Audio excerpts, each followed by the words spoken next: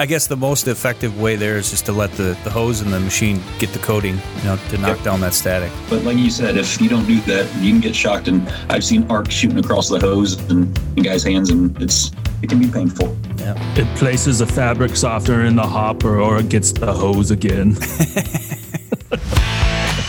This is the one and only, the original podcast where you can find yours and your business's true value. You're listening to Our Value. Brought to you by America's Insulation Source, IDI Distributors. You want to hear from the best contractors, suppliers, and consultants that dedicate themselves to more than just survival in the business world? Industry professionals that are dedicated to excellence in every aspect of their business. Our Value has them all here to share that same motivation and knowledge with you. Tune in and grow a more successful, profitable, educated, and recognized business. Listen to the Our Value podcast to become the industry leader in your market. Find your value with Our Value. Hello and welcome back to Our Value, brought to you by IDI Distributors, America's Insulation Source. You're listening to the Insulators Podcast, Our Value. Hey, Don. What's up, Pancake? It's Friday. Again, hard to put a timestamp on a podcast. It's going to get released later, but I can tell you it's Friday, and it's probably one of the last nice days here in Minnesota. So we're going to hopefully get out of here and enjoy it. You know what else it is, Travis? Archery deer opener tomorrow here in Minnesota. It's the most wonderful time of the year. Yes, it is archery season. And how many podcasts have we done, and you still don't turn off your ringer on your phone? I did. It's my damn watch that does it every single time. You can turn the sound off of that, too. No, I didn't. But I got 3 days, 15 hours, 2 minutes, and 51 seconds until I go on my South Dakota archery trip. Woot, woot. So, looking forward. Donnie, we have a fantastic guest today.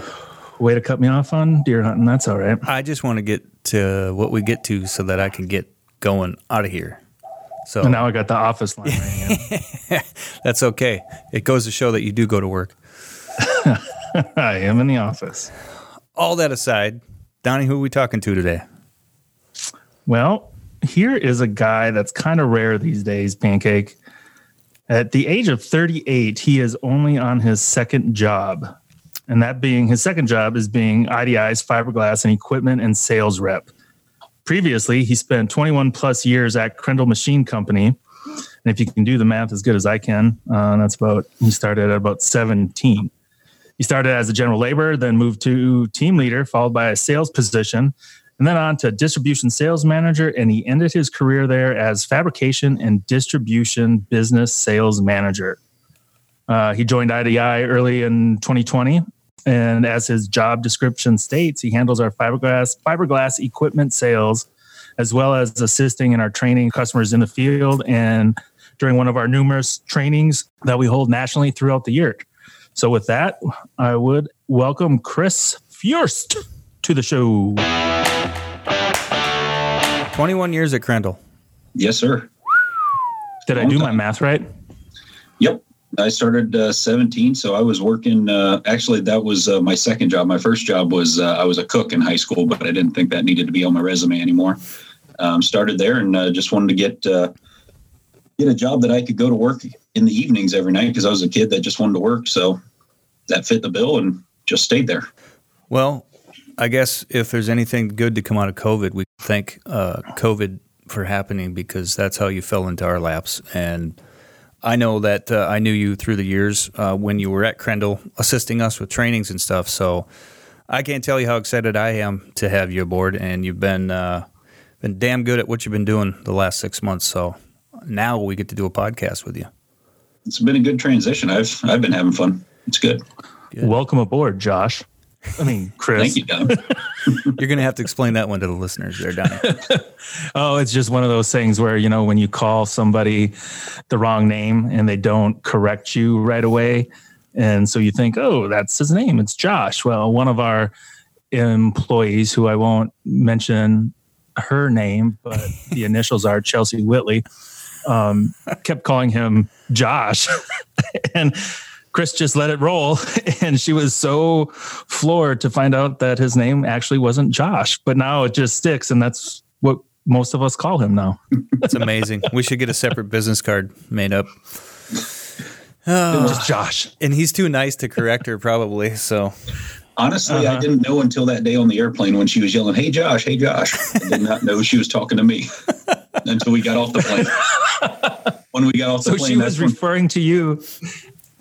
That's even better because she was a couple rows ahead of me. She turned back and yelled, "Hey, Josh." And I had just assumed there was another tech behind me on the plane that she saw.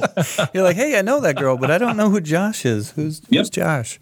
And then when we got off the plane, she was standing there and said, "Hey, Josh." And I realized at that time, 2 years after I first met her, that she thought my name was Josh. Oh, that is amazing. Good. Yes, it is. What a great podcast story. Great podcast story. So, Chris, you're with IDI now, and you're the fiberglass and equipment sales person. What does that really entail? So, work with the guys. You know, we've got a lot of sales guys, and there's a lot of new guys looking to get into the business, and gals. Guys and gals. Yep, correct. There's a lot of different people a lot of new people looking to get into the business. And it can be pretty confusing picking out a machine. There's a lot of different machines. So I kind of help answer questions on equipment, what's going to work best for them, how to size up the right machine for what they're looking to do. And then after they get the machine, make sure that they're running it properly, getting coverage out of their material, being able to do anything they need to do with it. Aren't all blow machines the same? They are not. There's a lot of different differences. A lot of differences. They all do the same thing. Basically, you take a dense bag of material, you throw it in there, and you want it to blow out and get your coverage. But they all have their differences and different speeds and everything. So there's a lot of different things that go into it. So if we have customers listening to this and they're thinking about, they could be a spray foam contractor thinking about getting into fiberglass, or just somebody listening who wants to get into the business in general, what are some of the considerations they should take into account when looking for a machine? First thing I tell them is find out what you want to do. Do you want to do attics? Do you want to do walls? Is it going to be new construction, retro, any type of spray-on applications? There's cellulose wall spray. Some people do fireproofing. There's a lot of different things you can do with it. So you need to find out what you want to be able to do. Next thing is, are you going to be using fiberglass, cellulose, mineral fiber? Realize what type of material you're going to be doing, and then how fast you want to go. And that could be, some guys will talk in bags per hour. So if you're doing fiberglass, you may want a machine that's doing 20 bags per hour or 50 bags per hour, whatever it is. Some guys will base it off of how many square footage they want to do. So if you're saying you want to do R49, figure out how many bags that takes for how many square feet you're going to blow in a day. Then you want to figure out what else are you going to be doing. If you're doing retro work, are you going to show up and do a removal that same day? Or are you going to do air sealing and then blow material in there? Basically, you need to find out what your day is going to look like. And once you know all of that, then you figure out how fast you want that machine to go. And when I talk with them, I always try to make sure they understand, when I say you can do this many square feet or this many bags per hour, you also have the setup, you have the cleanup. There's a lot of different things that come into play. Then after that, they need to figure out, do they want gas, diesel, electric, PTO? There's a lot of different power options. They all have their own benefits. Electric's nice because if you need to get into a building and go into like a freight elevator and go up multiple stories to do a job, it's great for that. Problem is you need to worry about power on site, which isn't always reliable, or a generator, which can be its own problem. We see a lot of people getting into gas and diesel powered machines now. They're their own power source. As long as they take care of them, they're good. And then there's also a budget. But I wouldn't get too hung up on the budget, just because if you think your business can do what it can do, and you need to be that productive, you need to get into the right machine. Yeah, so, I mean, that's the biggest thing, too, is what's your business plan, right? I mean, it's no different than getting into spray foam, which is considerably more expensive. But I know when I was talking to customers back in the day, it was, well, yeah, you're going to be successful if you have a plan.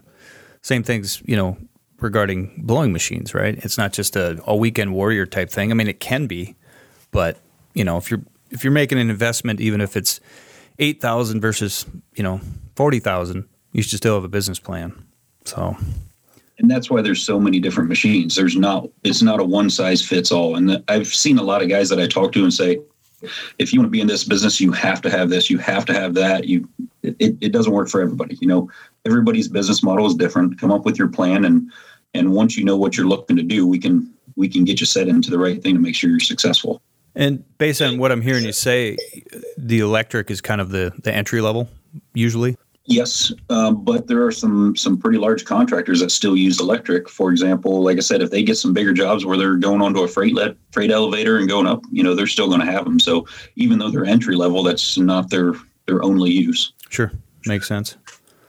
Talk a little bit about PTO. I used to see that a lot, 10, 11 years ago, that everybody wanted a PTO machine. Now, very rarely do I ever see anybody asking for them. That's funny you say that. I just had somebody ask for it yesterday, but it's less and less common. PTO was pancake.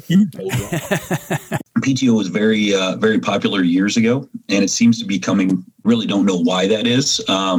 Me personally, I like the gas or diesel models if you're going to go to a bigger machine, just because if a truck breaks down and it's, a month and a half to get parts or get it repaired, you can still move that machine to another truck and still keep going. If it's a PTO and that truck's down, you're down. But you can get the PTO if it works. It's everybody has their own preference. So if that's what you're comfortable with. Yeah. And I think part of that is I'm seeing a lot of guys with spray foam box trucks. If they're going a little bit further away, they're loading up a trailer that they put their blow machine in. So, it's a lot easier to put, obviously can't put a PTO machine in a trailer, but sure. They're just kind of, the one-stop shop coming in with their spray foam rig, towing a trailer with, and you don't see it a lot because, it's usually in rural areas where you kind of get away from your warehouse or wherever, but that's where I see kind of maybe the draw to not having a PTO other than, if the truck breaks down, you're kind of broke down. Well, and also the PTO, if you're running a 200, 250 horsepower engine all day, as opposed to a 20, 25 horsepower engine on the machine. Don, did you have something to add? No. I did, but he kind of already answered it. There you go. Sometimes I just have to sit back and wait for the question to be answered. That's what happens when we get a guy on that's way smarter than either one of us, which is not difficult to do, by the way. So it's down to 3 days, 14 hours, 51 minutes. Somebody's excited to go deer hunting. I'm jealous, by the way. Just kidding. Super jealous. So a lot of things have seemed to kind of come up. You get that savvy vet that been around, has experience, knows his machine in and out, but still kind of has problems. And know that's your main, function is to kind of go out and identify, troubleshoot, and things like that. Other than getting into the basic questions like, what are the biggest problems with machines? When you get into a guy that knows what he's doing and he's still having problems, what do you find are the most common things? With there's two different ways to answer that. It could be with the machine or with applications, and it's pretty common to get questions for both. For the machines, I hate to say it, most of the time it comes down to lack of maintenance on the machines. If you don't, you're going to have problems. When I started at Crendel in my early 20s, I was doing tech support, and I'd get calls on machines that were older than me. These machines will last if you take care of them, but a lot of guys won't take care of them. Guys or gals won't take care of them. And I one of the easiest things to do is keep them clean.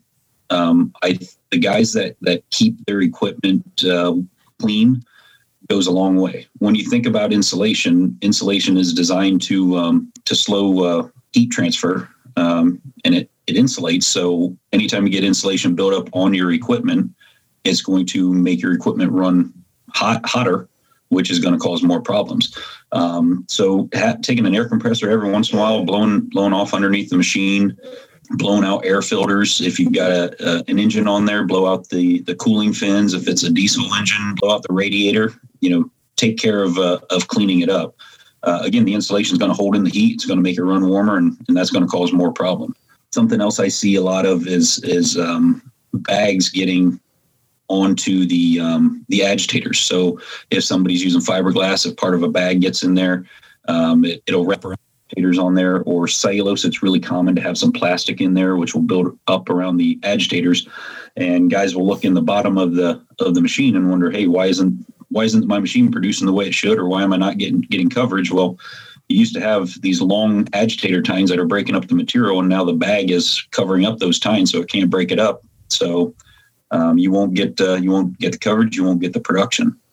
Real quick, if a manufacturer states X amount of bags per hour, or is that through the machine, or through the machine states X amount of bags per hour? Is that kind of like spray foam where it's like, hey, you should get 15,000 board feet per set of foam, but there's a lot of factors that go into it? There are a lot of factors that go into it. When you look at the production rates, if they say they can do 50 bags per hour, most manufacturers that I'm aware of, when they do their production rates, they're running as fast as possible. So they throw a bag of material in there and they push it through the machine as fast as they can, and they don't care about coverage. So they blow it out, they weigh it, and they do they see what type of weight they get, and then they transfer that over to bags. So if you got 30 pounds, they'll say that's roughly one bag, and then they can say we do a bag a minute or whatever it is, whatever that time frame is. Talking with some people, they say, that's pretty misleading. And I could see where it is misleading, but on the other side is what's a better way? There's so many different materials out there. You'd have to do a production test for every single one, trying to get coverage in order to get an accurate gauge. So the production numbers, you can get there, but you're not getting there while hitting coverage. So if you're trying to get coverage with your material, you're going to be going. A good indicator is 70 to 80% of what the manufacturer states is usually what you'll be able to get. Not in every case, but it's a pretty good rule of thumb. Okay. And do you find that there's obviously you're a little biased because of where you work, but is there a particular manufacturer that seems to get a better consistency on their coverages, or is that kind of not a great question to ask because it depends on their variables of the machine? I know there's a lot of other things to get into as far as coverages, technique, how you blow it. Do you put your hand over the hose? Do you change your hose? All those stuff that I want you to talk about here. So I don't want to steal your thunder, but. Sure. So the thing that I like about how Crendel does their production numbers is they try to do it as real life as possible. I mean, let's be honest, all these guys are doing them, in their facilities. So it's not really real life situations, but they'll put on the 150 foot of hose. They'll run it up 16 foot of elevation, like you're actually blowing it up into an attic, and at least try to simulate that. I can't speak to how the other manufacturers do it. Everyone, I'm sure, has their own way to do it. But I would say they're all probably pretty close to the same, in that 70 to 80% range to get it, to get your coverage. Again, that's not on everything. Each machine is going to be different, but I would say they're all probably doing the best that they can with it. So you said there's a lot of things that, like Travis said, a lot of things that affect it. Let's talk about some of them. You talked about lack of maintenance and cleaning it. What are some of the other things, just simple things that they should be doing on a regular basis? Well, the one thing Travis said was putting your hand over the end of the hose. That's something I see a lot of guys do, and they've been doing that for years.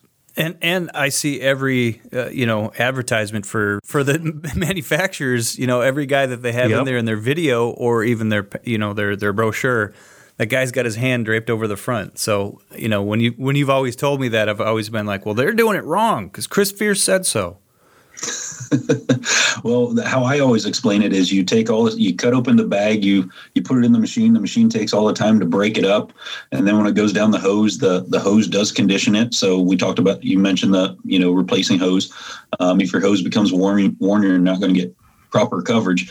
But we take all this time breaking it up in the machine and tumbling it down the hose. And the first thing we do when it comes out is we smack it into our hand. And that's naturally going to compress the fibers.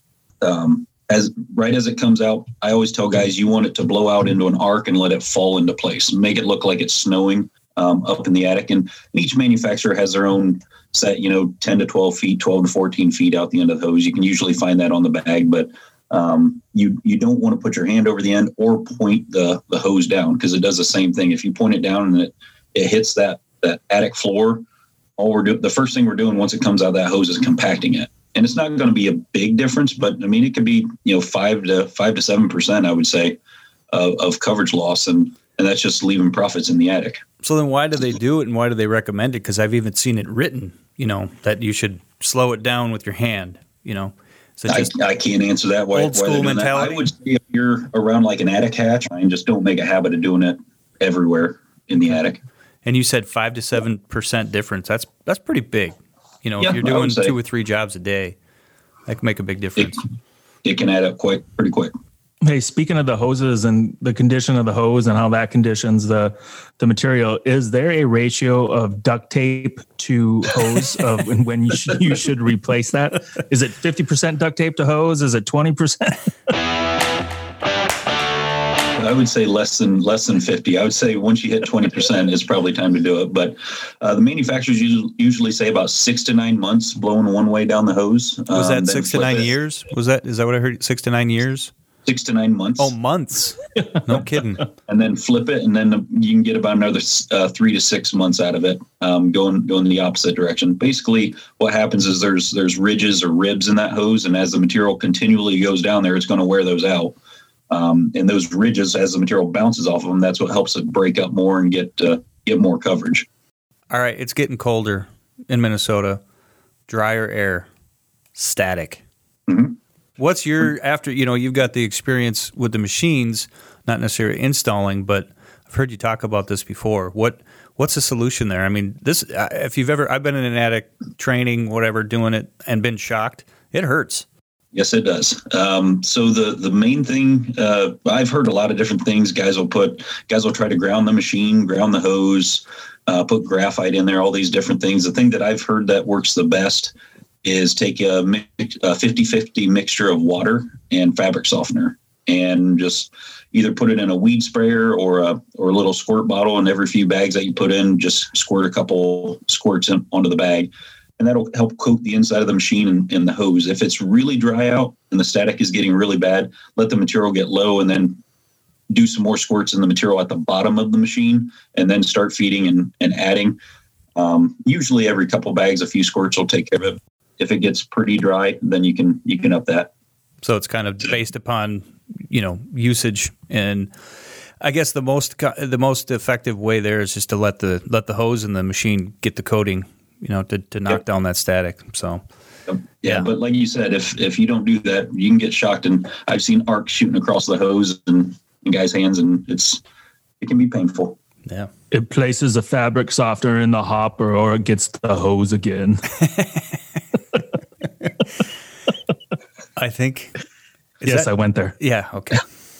Gonna leave that one alone. So getting up into just a quick way, any big difference on gas and diesel? I mean, why would you pick one over the other? Diesel will last longer. There's some guys prefer diesel, some guys prefer gas. It just depends. The diesel engines, the ones that I deal with, most of the time they'll plumb the engine into the fuel tank on the truck. So the good thing there is you only have to fuel one tank on your truck. If it's a gas machine, usually it has its own fuel tank. The problem there is I just had a call from a guy down in Houston the other week where their machine wasn't running properly, and we found out the diesel tank. So they had problems with that machine. So there's a tech tip: make sure you put the proper fuel in the tank to make sure that it runs properly. That might affect the way your truck runs too, right? I'm sorry? That might affect the way your truck actually drives too. Correct. What else is there about the machines? One thing we missed on the machines, a big problem, is airlock seals. Ooh. That's a big one. And that's across the board, right? That doesn't matter if it's electric, gas, diesel, PTO. Yep. Pretty much every machine nowadays has an air. I can't think of any that are being manufactured now that don't have airlocks.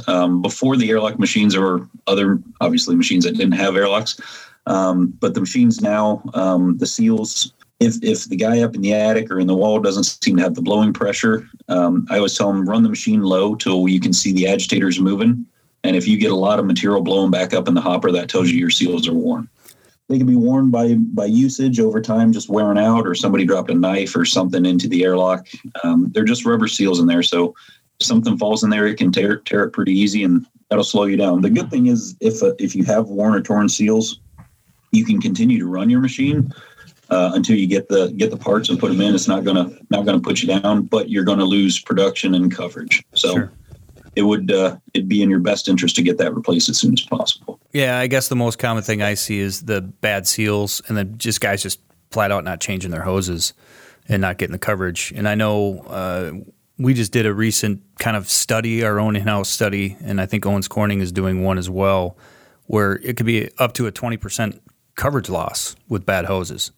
So, if you put that again on a house that's 100 bags, you're getting 20% overage on that. That's a pretty big number.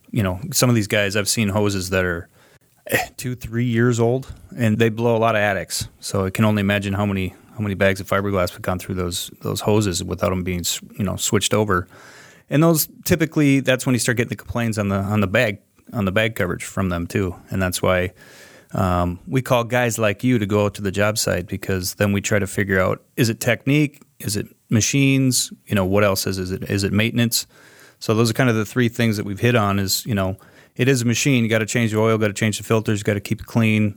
Next thing is the hoses and the maintenance portion of it. So, and you need to set it properly. A lot of people that I go out and work with, I see that they have their slide gate open all the way. That's that's pushing as much material through the machine as you can, and you think you'd be going faster, but that's not really the case. Basically, you're putting more material in the same space. So if you slow it down, you'll get more coverage and make more money. So a lot of guys I kind of feel like that too. They have got their slide gate way too far open. You're basically just putting too much air in it, right? Is that kind of too much material? Too much material. So when you get too much air in it and you say you're fluffing it, what is that? That affects coverage too, doesn't it?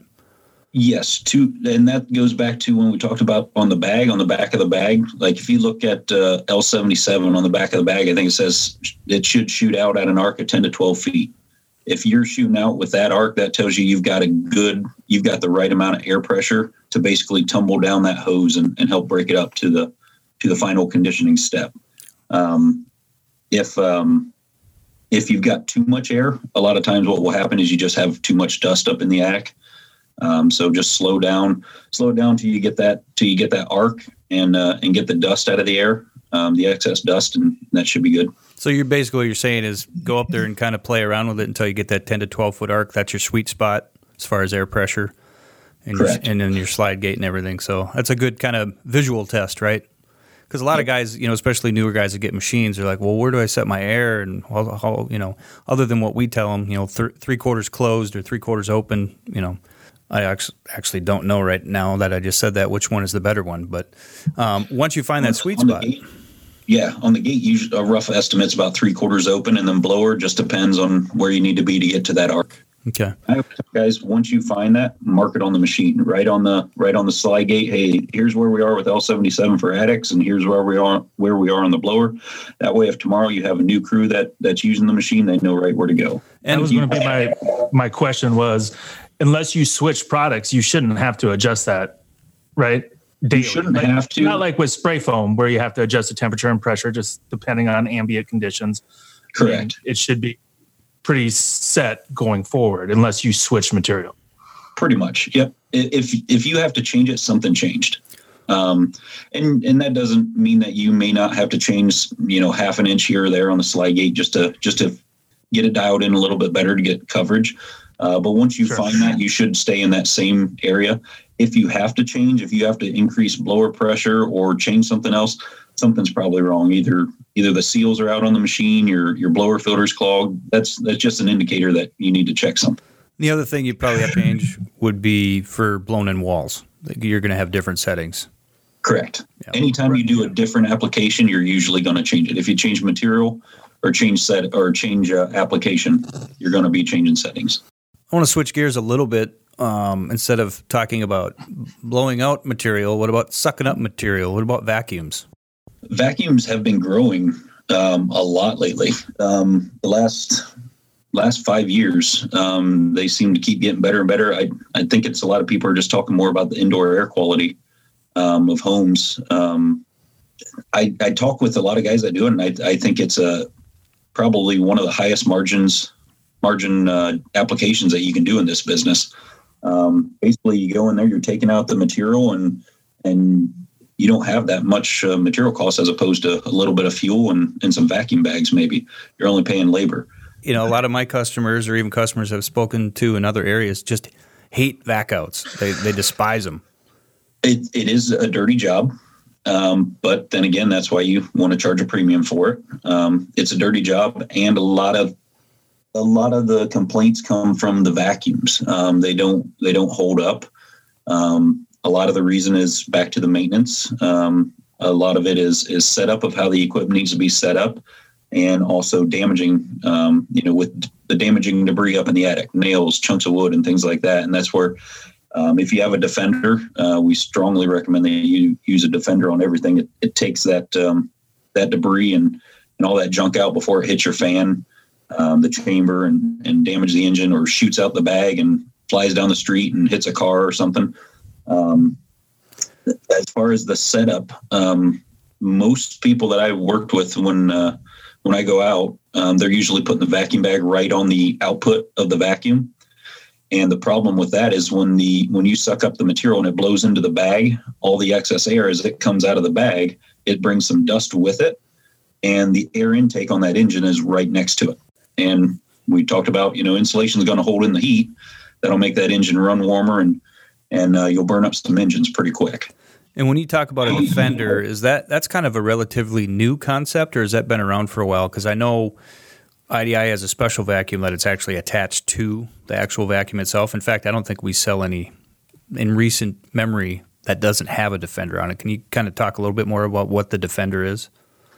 So the Defender will take out all that debris. That's not all of it, but it'll take out most of the harmful debris that comes into that you're sucking up from up in the attic.